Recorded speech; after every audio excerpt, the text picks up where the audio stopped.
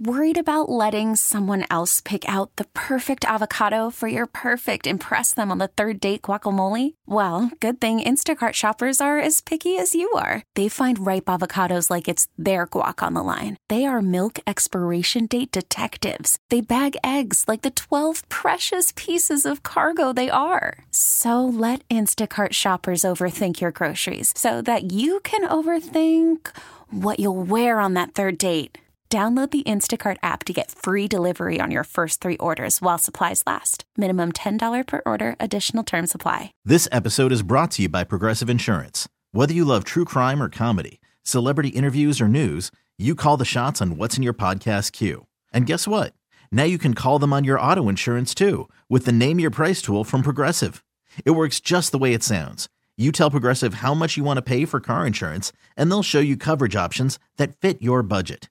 Get your quote today at Progressive.com to join the over 28 million drivers who trust Progressive. Progressive Casualty Insurance Company and Affiliates. Price and coverage match limited by state law. Now, at your service. Welcome to the St. Louis Composting Garden Hotline with Mike Miller on the voice of St. Louis, KMOX. Good gardening to you and your plant world, whether those plants are inside or out. If you have any success stories you'd like to share, maybe questions, concerns, comments, confusion, wanting recommendations or actions to be taken, simply call 314-436-7900 or 1-800-925-1120. Let me share what I saw this morning. My good gardening drive. I didn't stroll. I was wimpy. I couldn't do it. It was just a little bit too cold. But it's brought to you by St. Louis Composting, 636-861-3344. I was just driving from South City here to the station, which is downtown, basically at Olive and Market and all those other streets that are right around here. And anyway, it's so nice to see some evergreens. And the evergreens are really, even with this brutal weather, the conifers, the evergreens, the pine trees basically, and the junipers and things, they're looking a lot better. Some of the broadleaf evergreens are really kind of suffering, especially the boxwood. They're really getting a lot of brownish type foliage on them. So that's not so good for them. They're not really happy about all that. But it was just kind of nice to see, some green. Green is so important. As I look out the window here, I'm looking west on Olive near the Soldiers Memorial. There's no evergreens at all that I see. It's just scary trees, those poor deciduous trees. But anyway, we can discuss what's impacting your outdoors, whether it's trees, shrubs, or herbaceous perennials. Annuals? No annuals surviving after this. Even those cool season pansies and toadflax and things like that. Nope, they said, we can't handle this temperatures. And how's your lawn doing? Your ground covers, maybe a growing medium, what type you should be using. And should you be worried about any kind of insects on your houseplants? Yes, they can do some damage to it. Suspicious growth or spots. Is it time to go out and do some pruning? And maybe take a look around at your houseplants and see how they're doing. Are you getting brown tips on some of the foliage? Well, I'll be talking about that in a little bit. I'll share my knowledge to help you make a good decision on what action is needed, if any. And it's for you to consider. Remember, this is your show, and I enjoy hearing about your plants. Drew's here. He's today's producer and very important player in the game. I'm Mike Miller, hosting the Garden Hotline since actually February of 1994. If you'd like for me to come to your home and check out your plant world, make some recommendations for different kinds of plants, or what's going on with this, or why is this getting this and what's happening, you can contact me. You can go to my website. Except my website is down right now. Oh, things are so screwy. Anyway, you can contact me and we'll get together and set up a time and date for me to come out to your home. So if you do have any questions and concerns, we do have some phone lines open, 314-436-7900 or 1-800-925-1120. When you call in, all Drew needs is your first name.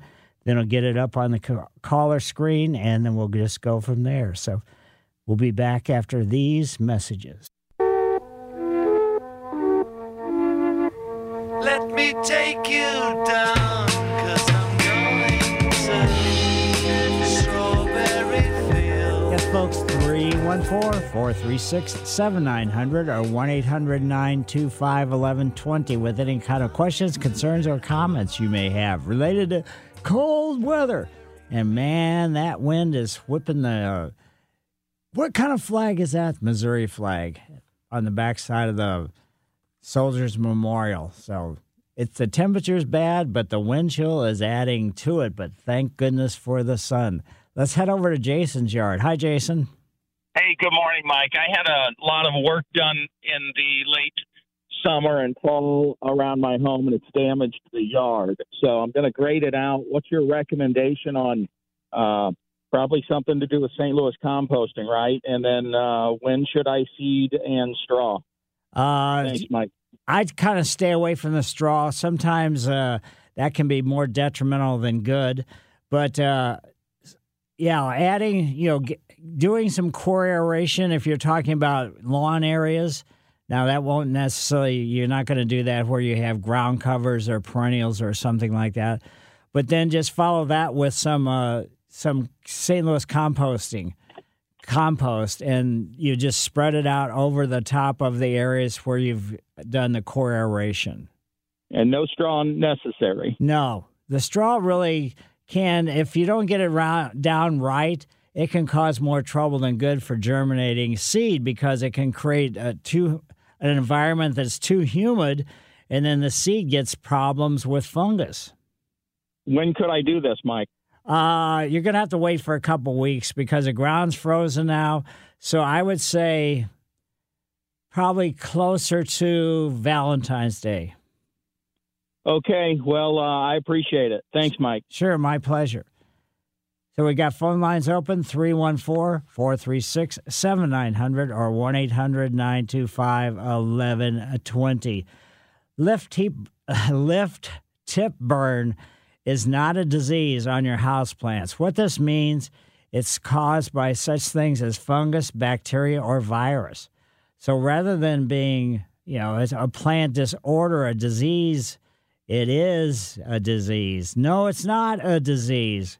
What it is usually it's excessive fertilizer application, improper watering as far as timing and everything else, and fluoride toxicity.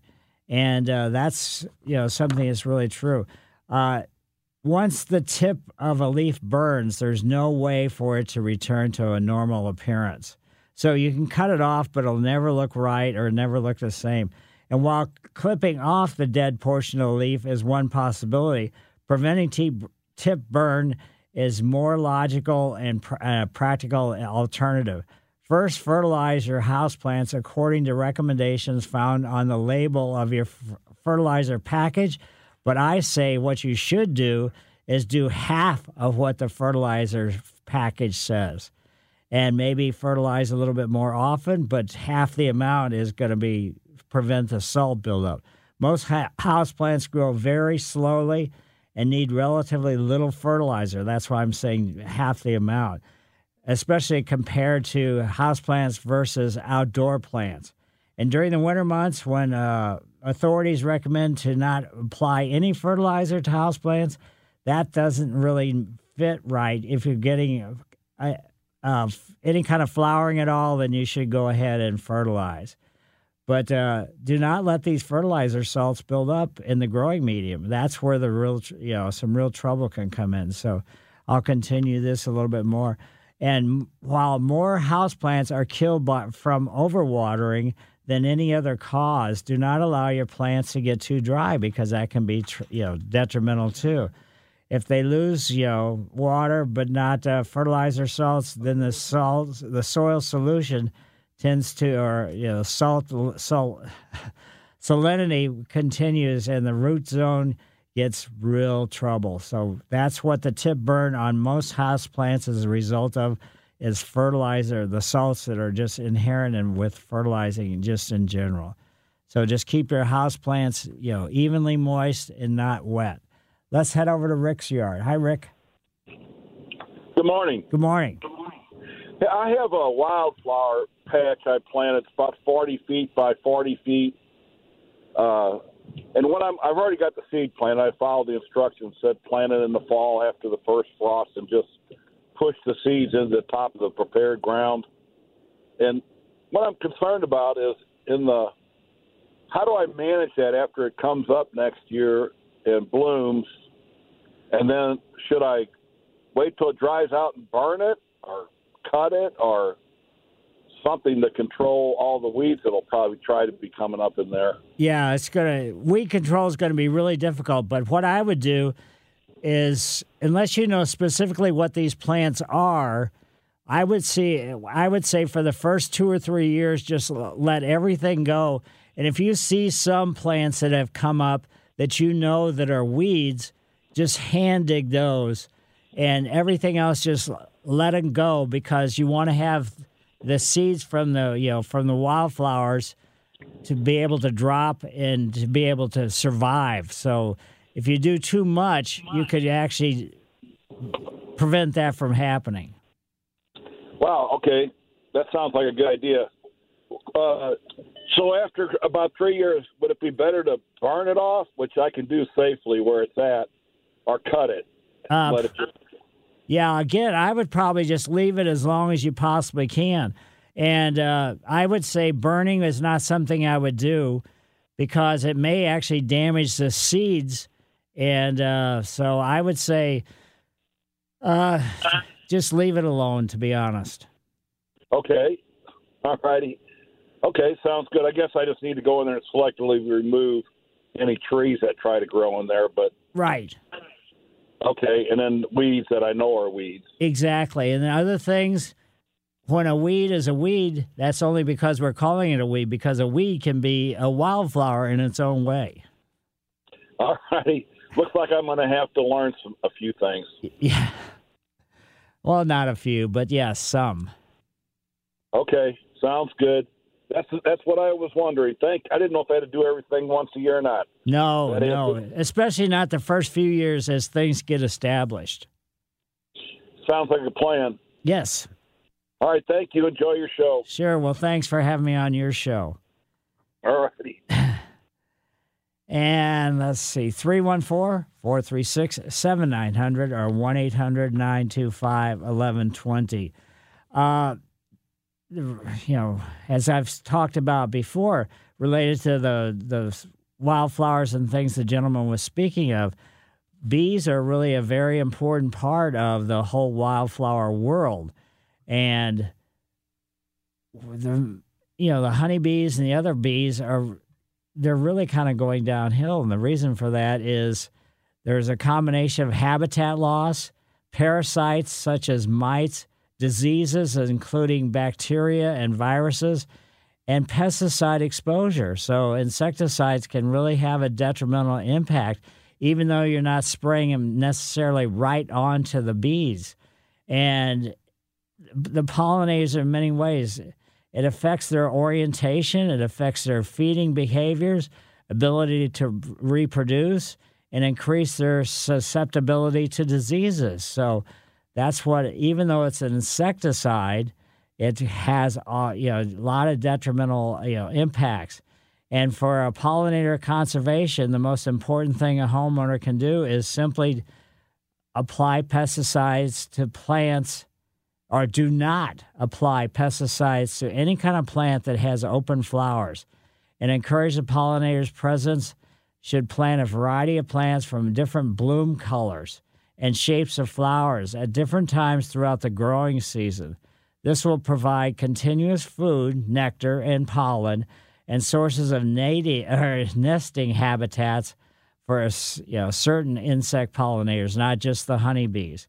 And when utilizing turf grass insecticides, several practical measures should be done. And the beneficial insects, just be careful. And mow all the areas before applying any kind of insecticide to remove most of the weed flowers. And that reduces, the bees coming into this, to the circumstance. And remember that insecticides can be used as a last resort for managing insect pests. Maintain visual appeal and everything else. So just kind of be conscious of that.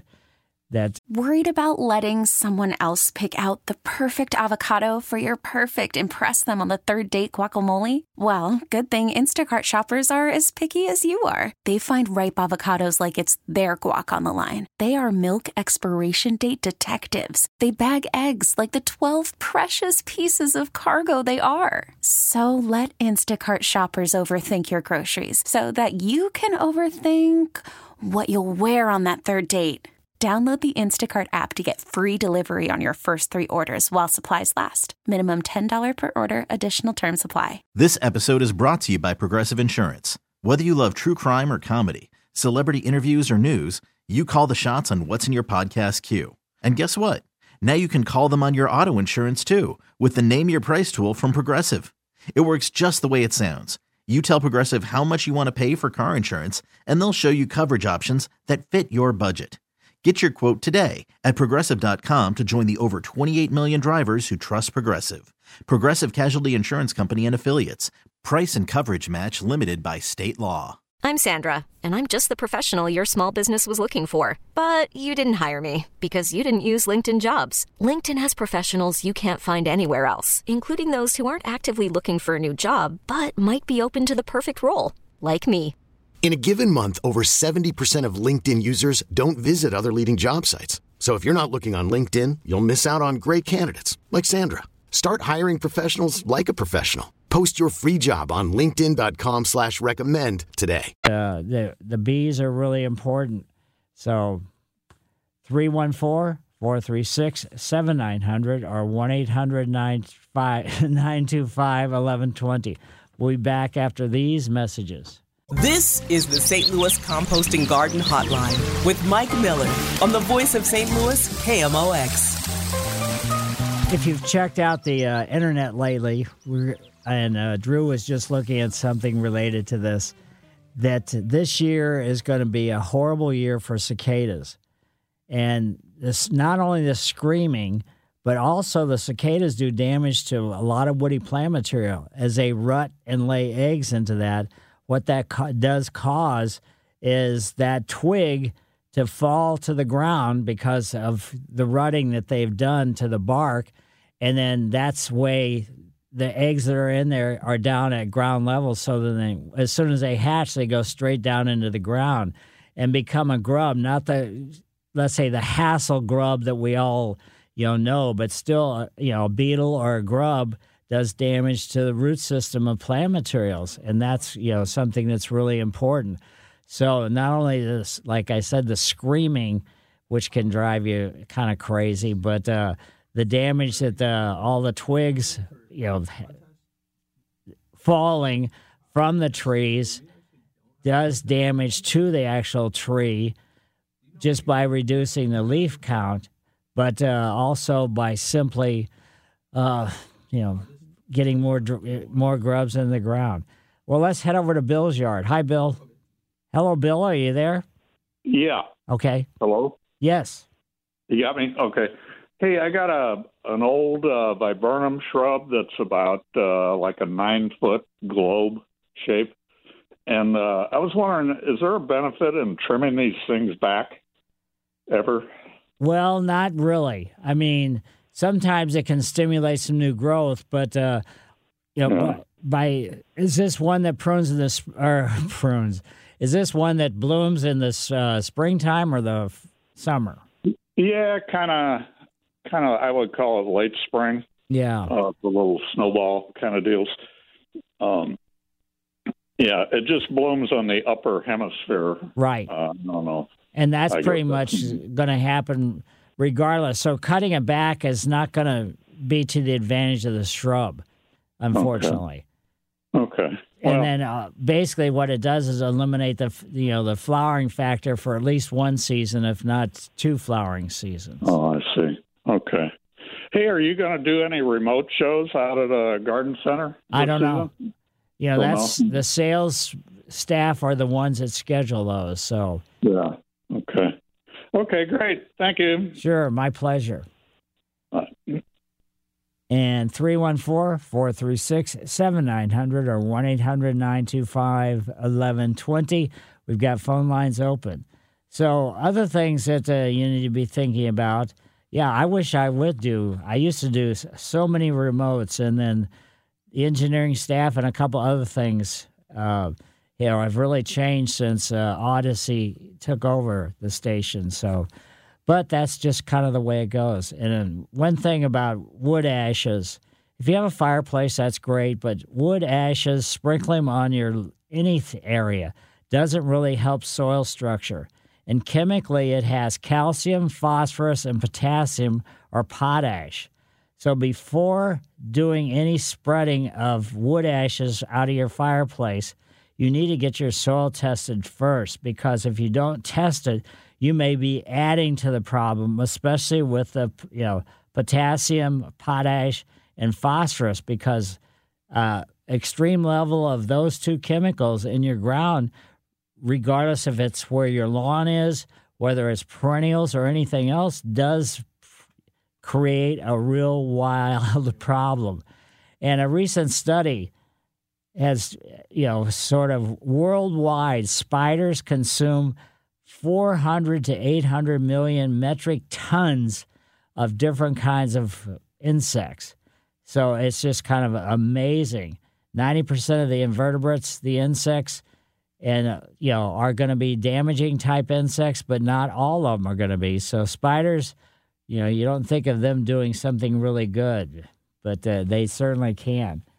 Let me see is that Jim? Lynn. Oh, Lynn. Sorry. Hi, Lynn. Hi, Mike. How you doing this morning? Good. Great. Hey, I sure appreciate the information about the MoDOT or mobot.org. Very great website there. I also wanted to ask you about fleas and gnats. I moved the plants, a lot of plants in the basement, and the fleas and gnats are there. And I thought you told a lady a couple weeks ago about an insecticide. You started talking about that, and I didn't know if it was neem oil. I didn't really understand you. So that's all I've got, Mike, and I'll hang up and listen online. Okay, that's fine. So, yeah, you can use neem oil, or you can use an insecticidal soap, and just mix it up and just pour it into with a regular basis as far as moisture. Don't put too much extra, let's say, moisture related to that.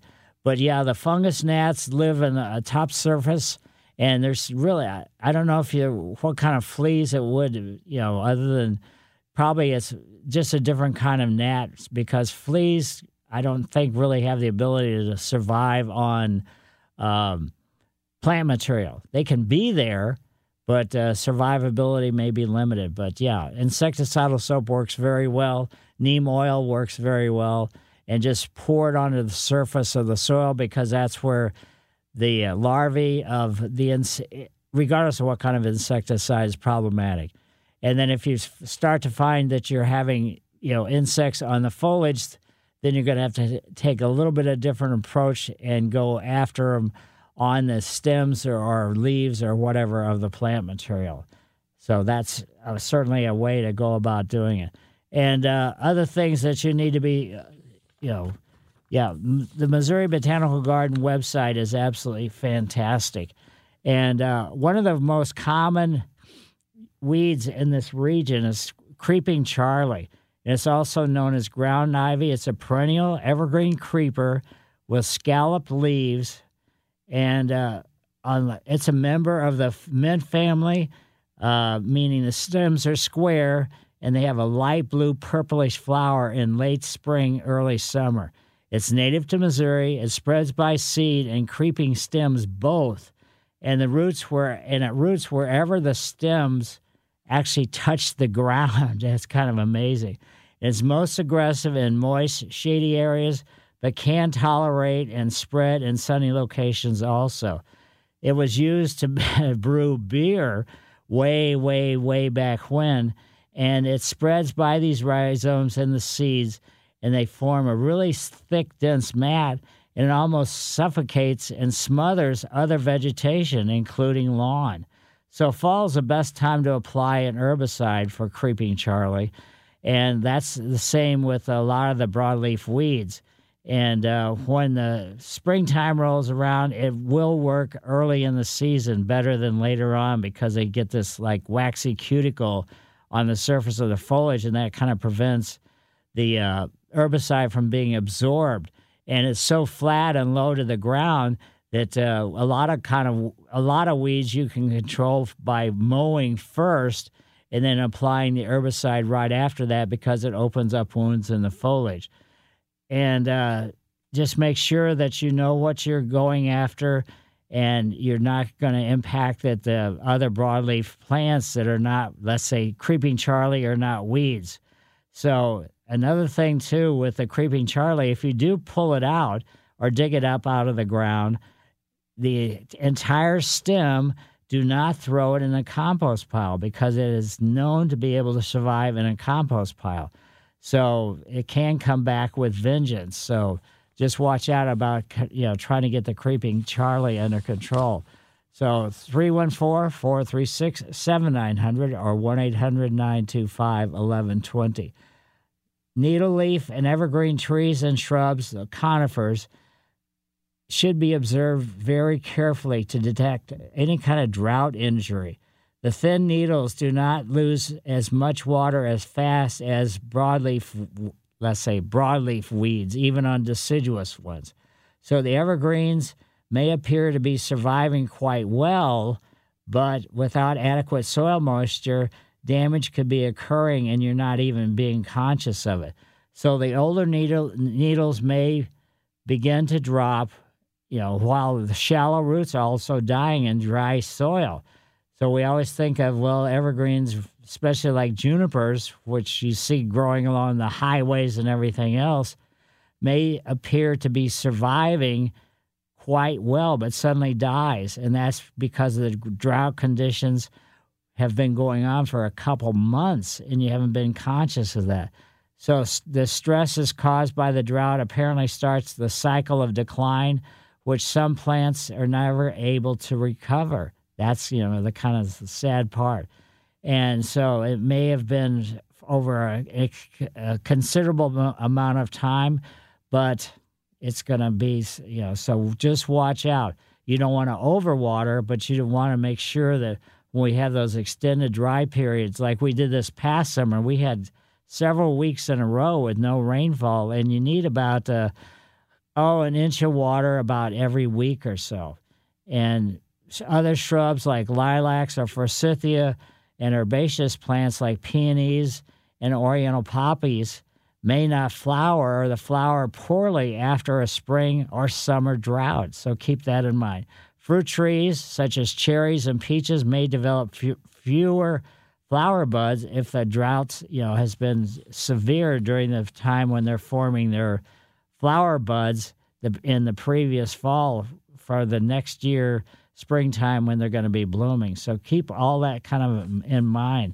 That whole watering thing, most of the plants that, and if they're plants that have been predicted or selected that are, generally hardy for this region, a lot of it is, the downhill decline is related to either too much moisture or not enough. So I have to admire everybody that has good success with the plant material because it is really kind of tough.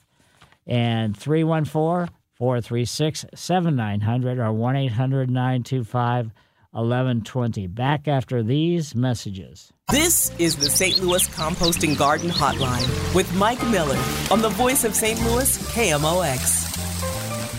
314-436-7900 or 1-800-925-1120. We have phone lines open, and so if you have any questions, comments, or concerns, you just give us a call.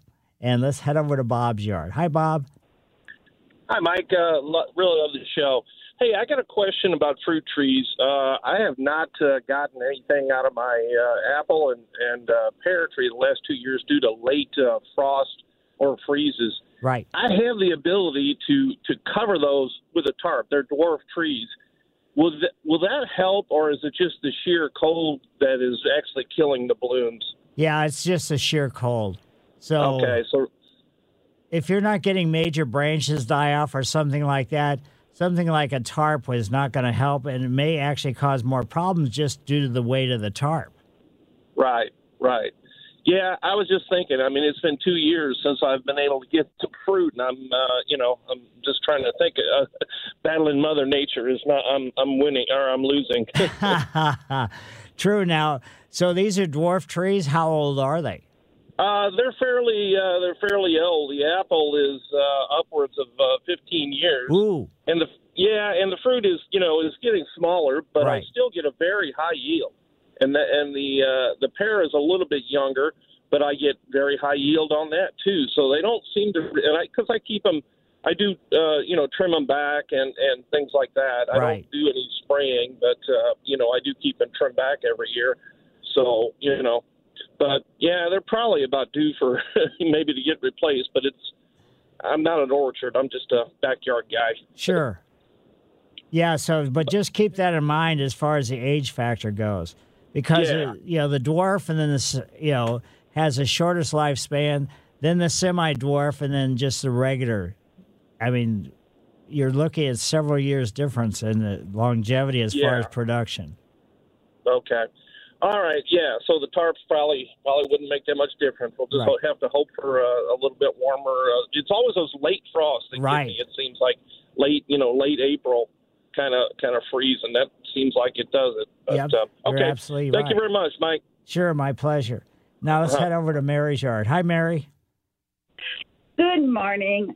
I have a question. I was gifted an orchid. It's about 18 inches tall. It's got 2 stems of flowers, and I have never cared for an orchid before. I've been giving it ice cubes because I've read that they don't want to be watered. They wanted the moisture to soak in. And keep them out of a draft. That's all I know. Basically, as soon as they finish, the flowers are finished, just cut the flower stem off. Put them in a really good sunny location. And are these orchids in like potting mix, or are they in bark? It looks more like a potting mix, but it's very loose. Okay. It looks like it was done by a professional florist or greenhouse or something, but I don't know. So, as far as putting the ice cubes, you don't necessarily have to do that. You just have to, kind of keep them sort of like not overly wet, especially if they had the bark. Then you could just kind of put them underneath a faucet every, let's say, week or 10 days or so, because the ones that you have that are in bark, they actually in their native habitat grow on the sides of trees. That's why they're using bark to grow them on. But ones in soil, just be careful.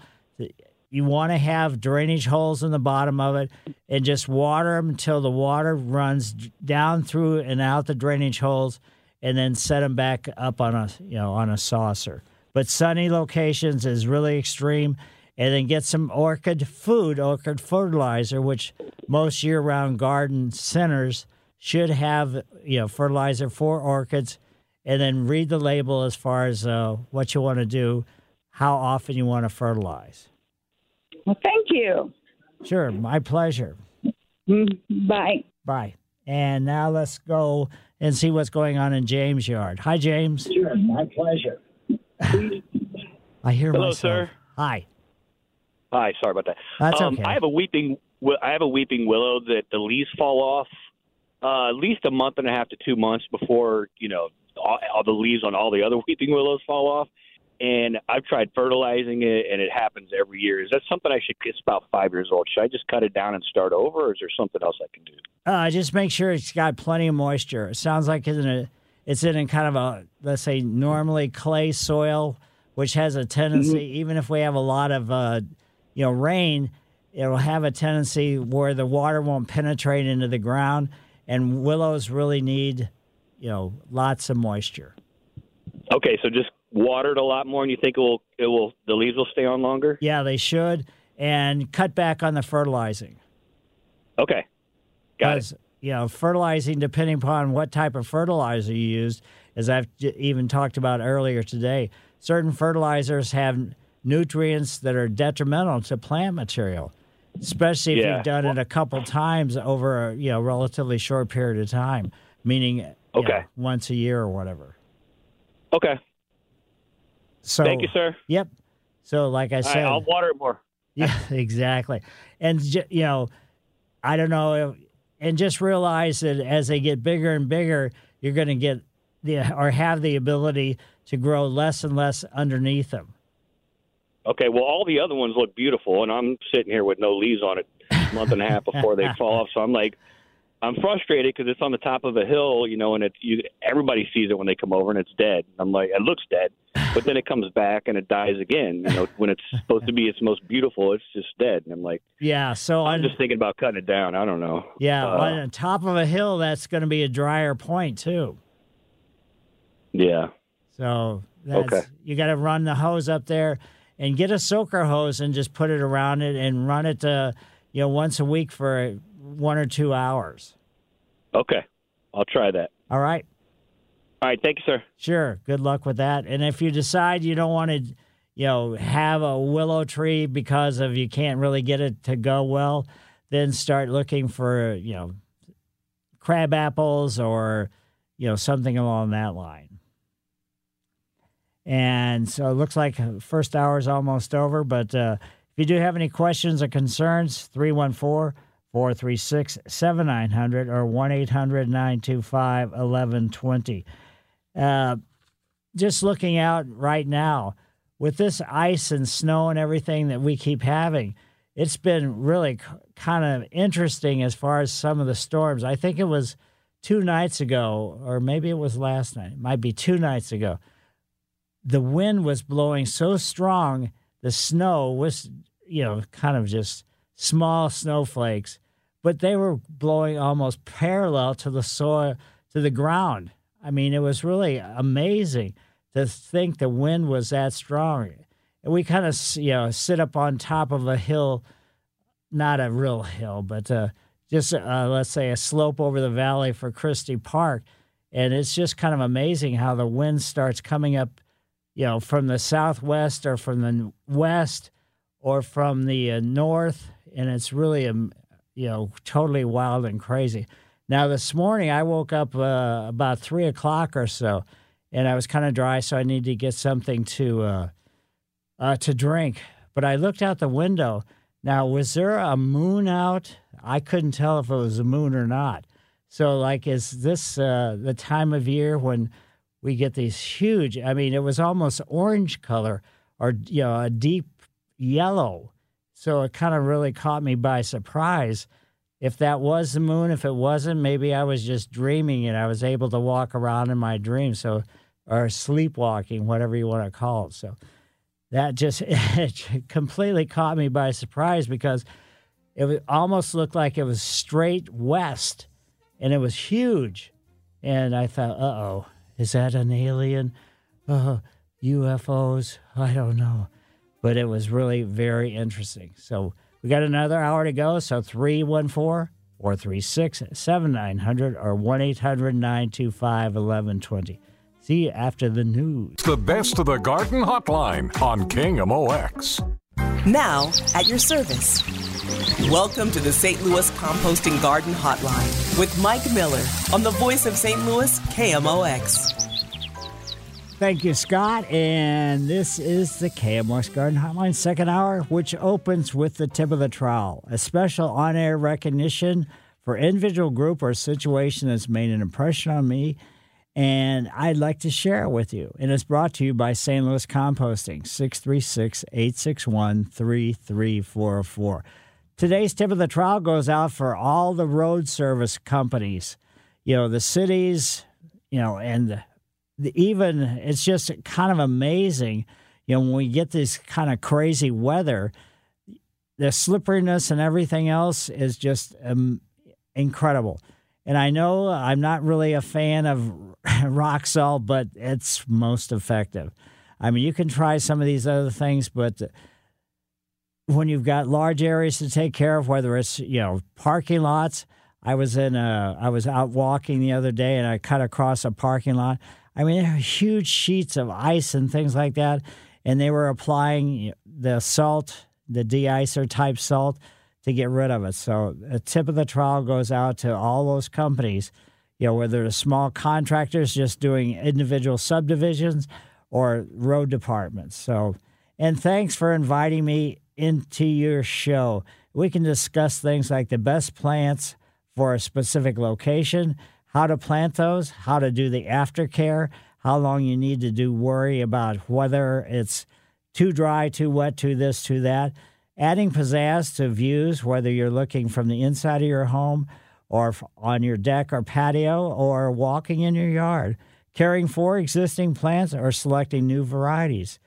Correct installations, proper mulching, weed and lawn care, and growing plants in the ground or pots. When do you need to prune? When do you need to fertilize your annuals?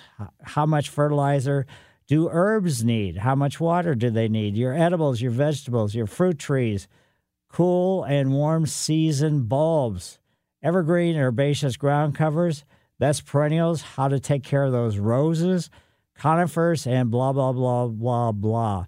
And can you grow plants from seed? Solving wildlife problems. Remember, my thoughts, answers, comments, and opinions are not the only garden path to take. I'm Mike Miller, KMOX Garden Hotline host since its beginning in 1994. And prior to working at KMOX, I was discharged from the Air Force in 1974, and I stayed in Southern California where I was discharged and studied horticulture at the University of California at Santa Barbara. Came back to St. Louis for a position at the Botanical Garden, 4 years in the English Woodland Garden, and then 1 year in the Climatron. Because before I left the garden, I wanted to work in the Climatron because in 1960, when I was in 6th grade in Ellisville Elementary, we took a field trip. That was the first year the Climatron was open. So that whole tropical world was like, wow, because I'd never really seen it before. So since then, I've taught classes at the Missouri Botanical Garden. I've taught classes as an instructor at the Merrimack Community College, co-founded the Bug Store, and I've written 5 gardening books, articles and magazines for local papers. And currently, Mike Miller Designs is my workplace besides KMOX. And if you'd like for me to come to your home for a plant consultation, walk and talk, check my website out, MikeMillerDesigns.com. And you can call me because my computer's down right now and I'm trying to get everything back up and going. But everything is so difficult. Anyway, so if you have any ideas, questions, concerns, or comments related to your plant world, simply call us 314-436-7900 or 1-800-925-1120, and we can talk about it. Today's producer and very, very important, probably most important player on this team is Drew. He pushes the buttons while answering the phone calls, your phone calls, and all he needs is your first name. You put it up on the caller screen, and we'll just kind of go from there. So 314-436-7900 or 1-800-925-1120. Let's go over to Corey's. Hi, Corey. Hi, Mike. Hi. I got a question. We bought some plants to put on our porch for the holidays. They were winter plants, and they're good for winter, but I was wondering when I should plant them. I got the card names in front of me. One's a variegated English holly. The other one's a dwarf Alberta spruce. And then I have a spreading wintergreen. And they're all like for this zoned area. But it's been so cold out, I don't even know when I can dig a hole to get them in the ground now. Right, because you don't want to put them in the ground when it's, the ground is too cold, and especially if the ground is frozen because you can't really dig into that. So you're just going to have to, if they're still looking good and everything else, you just kind of they're on my front porch outside, and I've watered them when it's been warmer. But okay. Yeah, you just want to make sure that, you keep them don't let them get really too dry, because when it's really cold and they're really dry, then there's air pockets around the roots, even though they're still in a pot. And that's where cold air can sink and then start killing the root hairs and then lead to the decline of your plants. Okay. Now, I've been keeping them watered. Okay. And the only one I would really worry about is that variegated, holly. Okay. But other than that, they all will do better in a sunny location versus part shade or shade location. And also don't plant them too close to trees, because mature tree roots are really going to be aggressive, and new plants have a difficult time to get established. Now, I've been growing Alberta spruce in a pot. Probably it's maybe a 16-inch pot for about 10 or 12 years. So you can, actually with that one, you can keep it in a situation where you can just grow it in a pot, and then you can leave it on your porch. The other two really need to be put into the ground someplace. Okay. I was just wondering when. Okay. Yeah, all right, thank you. Yeah, so sometime after Valentine's Day, it should be okay. Calling all pop culture enthusiasts. Are you obsessed with all things celebrity? Do you live for the drama, the laughs, and the unexpected moments that unfold on social media? Then you're going to want to tune into the Comments by Celebs podcast. Join us 3 times a week as we deep dive into every aspect of pop culture. Whether it's dissecting the latest trends or just chatting about your favorite celebs, Comments by Celebs has you covered. We have new episodes out every week. Follow and listen to Comments by Celebs on the free Odyssey app or wherever you get your podcasts. And let's see, let's just go ahead and take a break. 314-436-7900 or 1-800-925-1120. Donna, we'll be talking to you as soon as we get back.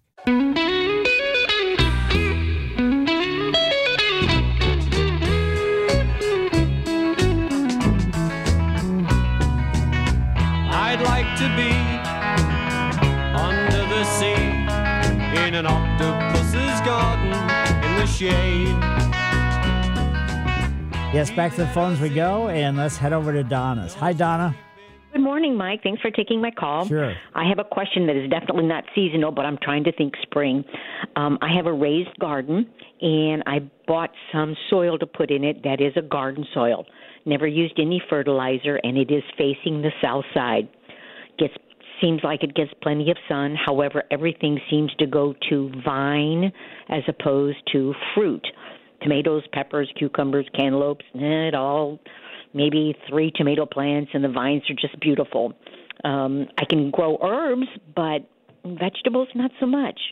So I'm not quite sure. What do you think? I've never fertilized, so it's not like I'm using my wrong kind of potassium or magnesium or whatever it is. It's just the soil, and I'm kind of stumped. I'm not sure suggestions is what I'm looking for. Basically, if any kind of vegetable circumstance, they do need fertilizer. Oh, okay. Well, and you should get a fertilizer for that specific type, like, a tomato food. But peppers and tomatoes are cousins, so you'd be using, the tomato food on your peppers as well. And they need to be, fertilized on a routine basis. So just routine meaning like monthly? Or? Yeah, probably that should be adequate. And I would, since it's still early in the season, where did this soil come from?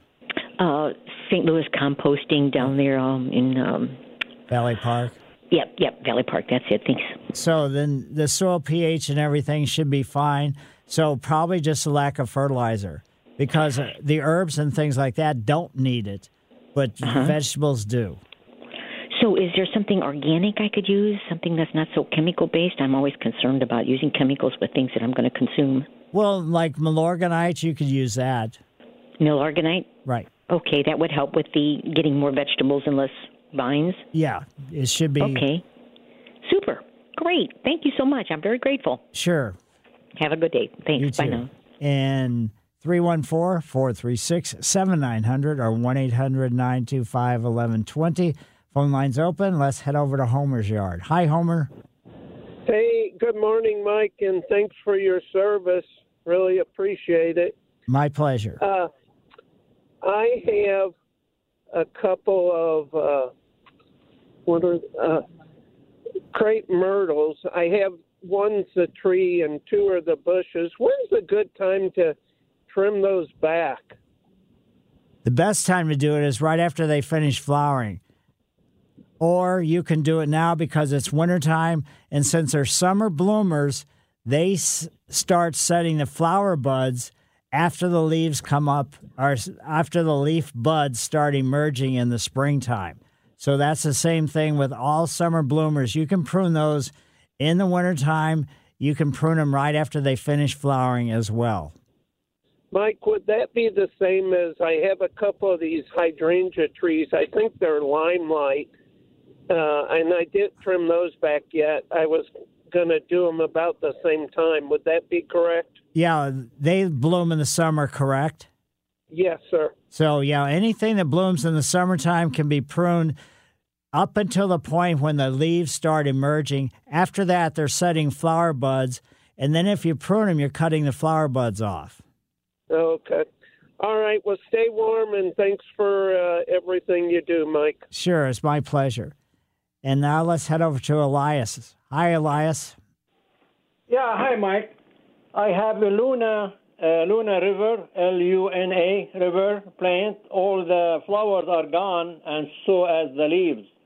So how I can do to come every next year? How long have you had this plant? Like last October. I would say don't do anything. Just leave it alone and watch it for a year or two before you do any pruning or anything at all like that. Yeah, because it is in a pot inside the other pot, and the inside pot is plastic, has a hole in it. Right. Okay, and there is some branches, weak, tiny branches. Shall I go ahead and trim them, or I would say there? No, leave them there. Leave everything there. And then once the growth begins in the springtime, if you have some twigs that are not producing any kind of foliage or anything, then you can prune those off. But at this juncture, for the first 2 or 3 years, minimize the amount of pruning because plants get healthy by having foliage on them. That's true. That's where the food is coming from. So moisture and nutrients from the ground mixed with the sun that the leaf captures, and that's how they get healthier and better. So I would say minimize the pruning for the first couple of years. So can I put it in east window where is the sun in the morning, or it needs shade? No. They want to have the sun. Okay. So the more sun, they have the better. The sun then? Pardon me? They do have sun or no? No, they do need it. Oh, they do need it? Okay. Then I put it on the east side. It comes like about 3 hours every day. Yeah. More than enough, I guess. Right. Yeah. Okay. And what do you think about if you plant a grapevine in St. Louis? Will be successful or forget about it? No. I mean, it depends. Just make sure you get a variety that's hardy. Don't get one that's through the internet or something like that. So get it from a garden center that's local. But no, I mean, we've got wineries and everything else, and we've got locally grown grapes.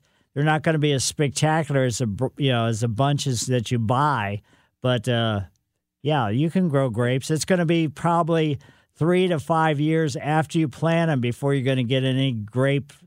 Any grapes? Yeah. Yeah, that's what I thought. Okay. Well, thank you, man. Have a good day. Sure, my pleasure. And now let's head over to Diane's yard. Hi, Diane. Hi. Hi. I have a question. I have bobo hydrangeas, and they still have the dead blooms on them. When should I cut these off? You can do it anytime you want. Okay. So when the weather gets warmer, but, try to get it done before any kind of, buds start leafing out or anything. So get that done, but we've got plenty of time for you to do it. How far back should I? Just go to the bottom of where that the flower cluster is, and just cut it right there, and make the cut at a 45-degree angle. 45-degree angle. That just helps expose the cambium layer, and the cambium layer helps heal that over. So it's just all part of the healing process of pruning. Okay. Okay, great. And then fertilize them in the... Yeah, with an acid-based fertilizer. Acid-based. Okay, I'm writing all this down. Okay, I appreciate it, Mike. Thank you. All right. My Bye-bye. pleasure. And for anybody, you can write it down. That's fine. I mean, that's great. And also just realize that there are podcasts of my shows that you can go back and review something if you missed it or whatever it happens to be. Let's go over to Rick's yard now. Hi, Rick. Hey, good morning. A couple quick questions. One is, what's the best time for the pre-emergent to be put down? And then secondly, when's the best time to trim or prune a Chinese maple? The maples prefer to be pruned in the wintertime. So this is still winter, so you can do it, now. And as far as the pre-emergent goes, for the summer bloomer, the warm season annual weeds, you're going to put the pre-emergent down when the yellow forsythia is in bloom. Then for the cool season wintertime annual weeds, you're going to put the pre-emergent down in August. So yellow forsythia for the summertime, and then for the winter, the cool season, you want to do it in mid to late August. All right. Thank you. Sure. My pleasure. And let's head over to Mary's. Hi, Mary. Hi, Mike. Can you hear me? Yes. Mike, I got some amaryllis for Christmas, and they're blooming, but I'm wondering, what am I going to do with them after they stop blooming? How do you take care of those? Just like a regular houseplant. You cut the flower stalk off, and then you're going to get some foliage coming out and just treat it like a regular houseplant. And then it will come back and bloom again? Yeah, well, you're going to have to let it go through a dormant period. Probably like in September, you cut the foliage off, and then don't water it. You can take it out of the sun and just leave it alone, and it should send up another flower stalk. Oh, terrific! Thank you again for everything you do, Mike. Appreciate it. Yeah, it's my pleasure. 314-436-7900 or 1-800-925-1120. Back after these messages. This is the St. Louis Composting Garden Hotline with Mike Miller on the voice of St. Louis, KMOX. Yes, folks, 314-436-7900 or 1-800-925-1120. Realize that if you do put a de-icer out, that depending upon what kind it is, some of them can have a really detrimental impact to where it runs off. So just be conscious that. The old rock salt, that's the one that does the damage. There's several different kinds that are available, and you can use, it won't necessarily melt the ice, but even using traction sand or bird seed can help you, to get across the ice and minimize any kind of damage. And there are de-icers that are not the classic rock salt. They're the calcium chloride. They do minimal damage, but they're still going to be along the edge of any surface that you put de-icers on. Can have a detrimental impact. Let's head over to Mark's yard. Hi, Mark. Hello, Mike. Hi. Thanks for your service. Sure. I've got some mums that I cut back, took the flowering off that was dead, right, and put them in my garage. And the garage, even though it's 1 degree or whatever, it's been like 32 degrees. They're getting green foliage right now. Should I water those or just let them be dormant, or what should I do with them? Yeah, you should water them. Okay. And hopefully they're in pots with drainage holes, and just water it till the water runs out the bottom, and then just put them back up you have them up in the window? No, but I usually have, at the bottom of it's not really sealed, so it does get a breeze inside there, but not as much as everything. And every once in a while, I'll just leave the door open so the light will come in and get some light. Okay, because they definitely would do better if they are getting some light. If you have windows that you can set them in, that would even be better. Okay, and then just water them like I would if they were outside. Well, less than that because they're pretty dormant, and and no fertilizer because you only fertilize things that are in the process of either setting flower buds or in flower. Right, and then when it gets warm, I guess just repot them with some fresh soil and or put them in the ground whenever it's like April or something. Or... Yeah, you could probably do it even a little bit before that. In mid-March, you could probably plant them because the soil should be warming up. And if you do plant them back in pots, make sure you use potting mix, not potting soil. Right. Okay. Thanks, Mike. Appreciate it. Sure, my pleasure. And let's see what's going on in Rick's yard. Hi, Rick. Hi. I thank you, Mike, for doing your show. I love it. Listened to it for years. Question is, I have 2 amaryllis bulbs. One I've planted in garden soil. The other I've planted in just a glass with some water in it. Both are starting to shoot up now. They're just coming up. Will the one that's in the water only be okay, or do I need to add nutrient to that water? Well, growing it in water's going to probably, ultimately, it's going to start getting some rot. Is it? Okay. So I need to take it out of that and put it into soil. Right, exactly. Okay. So the fact that it's still early, and let's say early as far as the amount of time that it's been in the water, is probably doing okay. It's still growing. I mean, every day it's grew a little bit more. It's very young still, but it's growing. Interesting. So they don't usually, like I've seen them in water, I thought, somewhere when I've seen you could buy them like that where they're already blooming. Right. What's the nature of that? Well, it's just after they finish blooming, then you take them, cut the flower stem and, finish flowers off and then put them in a potting mix. But I mean, don't some people sell them growing in water medium, not soil? Yeah, not but really. there's going to be there should be instructions telling you after they finish flowering. I see. Okay, gotcha. Okay, that's all I need to know. I'm just trying to try both ways to see which way would work best. Okay, Thank you very much. Sure. Good luck with that. Yeah, that's kind of fun. I mean, a lot of the florists will have those growing in water. It's just, kind of spectacular. But they still, for a longevity factor, need to be in a potting mix sometime, after the first bloom sequence. So in other words, you can't just leave it in there and have them bloom again. Let's head now over to Roger's yard. Hi, Roger. Hi, Mike. Yeah, I have some boxwoods. They're like 5 foot tall, about 4 foot wide. And somebody told me before that after a real hard freeze, which we've had, that I could cut them back about as far as I want to. Well, not really. Because you cut them back too far, then the amount of foliage that's going to be available as far as being able to produce food for it is going to be minimized. That's where the trouble will come from. Okay.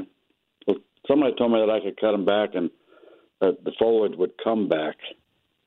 Well, a lot of times if you look at some of the stems, they're green on the outside, but if you look to the interior, there's not many leaves down in there.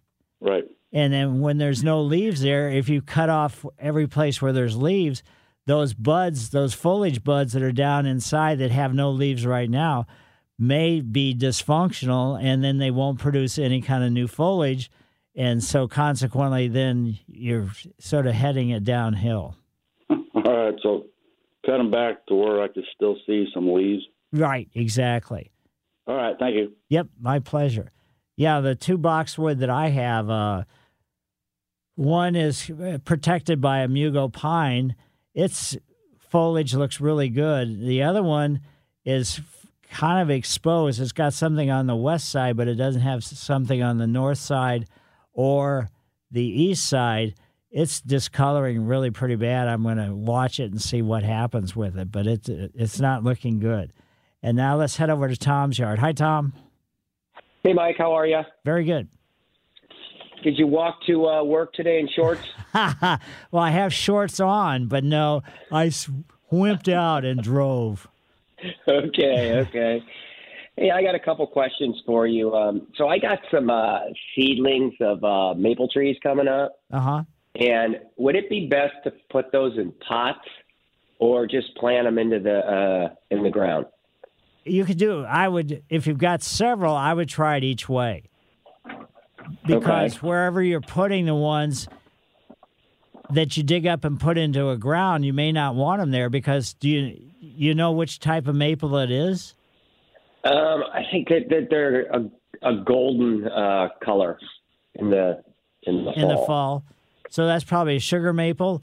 And just be really careful because, so you must have that tree in your landscape already.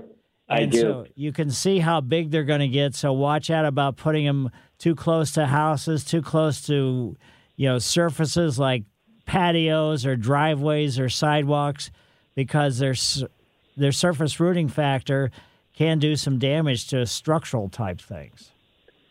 Okay. The other question that I have is does the state provide like the seedlings for trees? I don't know if the state does. They may, but there's a couple different organizations that will send you like a pack of 10. And so like the Conservation Department, just check that out. Okay. All right, Mike. Thanks a lot. Have a good day. Sure. You do the same thing. Thank you. We've got phone lines open, 314-436-7900 or 1-800-925-1120. Back after these messages.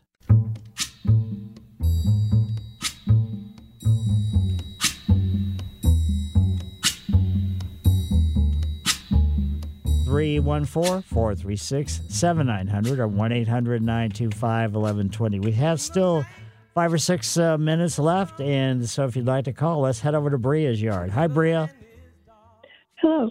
I have some sort of tree that lost just hundreds of little branches, about 8 inches long, and the leaves, the dried leaves on them, they looked like they had been cut off.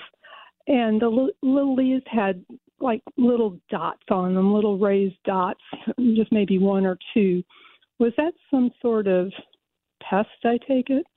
Was this an oak tree?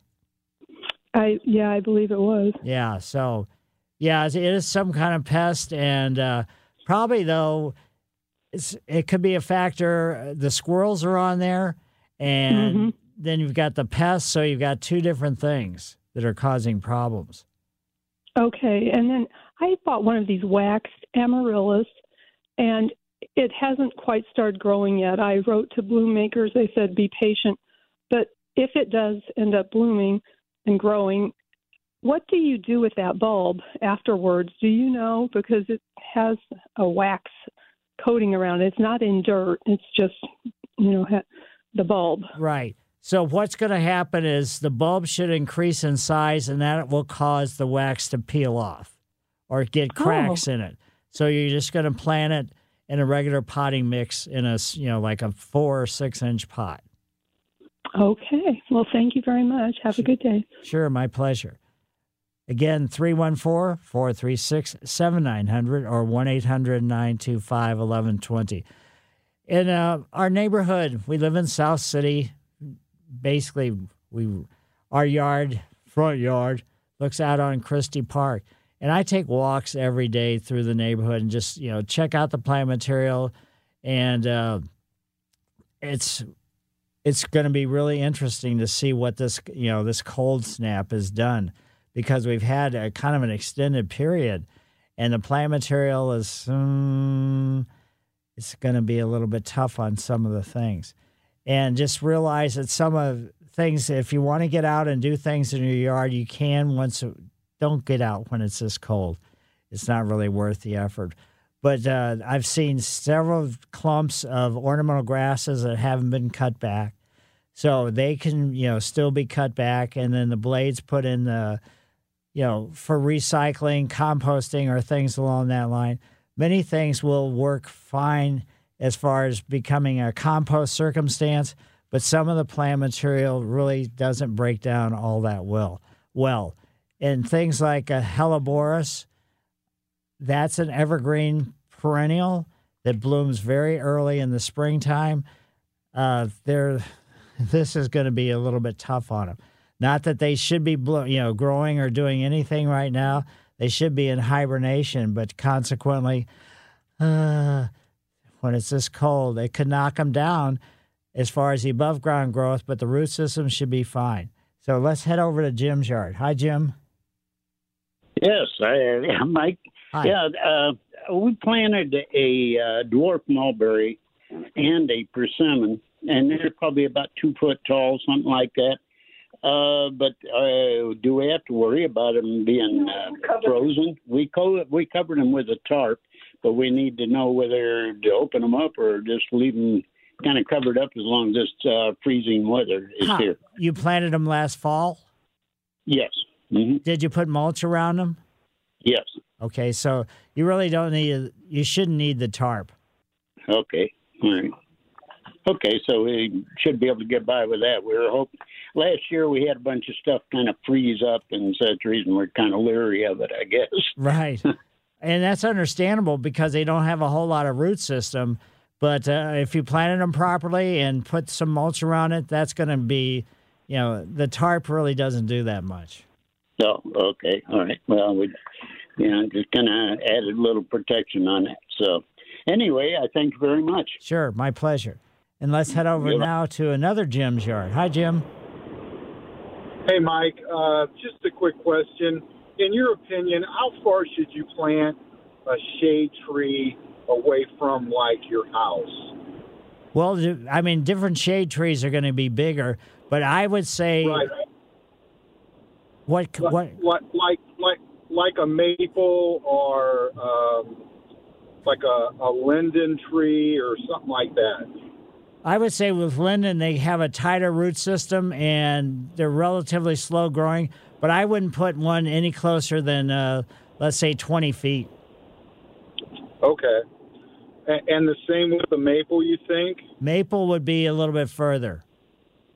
Okay. So with the maple too, if it's not only up and overgrowing the gutter system and that, but also it's like the root system heading in that direction of your foundation, and if there's any fissures or cracks in the foundation, it could start weaseling its way into these cracks and causing problems from that standpoint. Yeah, gotcha. Okay. All right, that's all I needed. Thank you. Sure. And Linda, could you do it kind of quick? Sure. I have a crepe myrtle bush, and I just wanted to know when I should trim it. I did not trim it, going into winter. Yeah, you got a couple months to get it pruned. You want to get it pruned before it starts pushing out any kind of foliage buds. So probably get it pruned before. It's not knowing what the weather's going to be like. But before mid-March, get it pruned before that. And then all you have to do is just kind of make sure that I don't know how old it is or anything else. And just if we go through an extended period, water it because that's going to be to the benefit of the crepe myrtle. I don't know how long it's been in the ground. And when people say they have crepe myrtle trees, that's just a shrub that's been pruned to become a tree. It's not really a crepe myrtle tree. Mike Miller, KMOX Garden Hotline. Don't freeze out there. See you next week.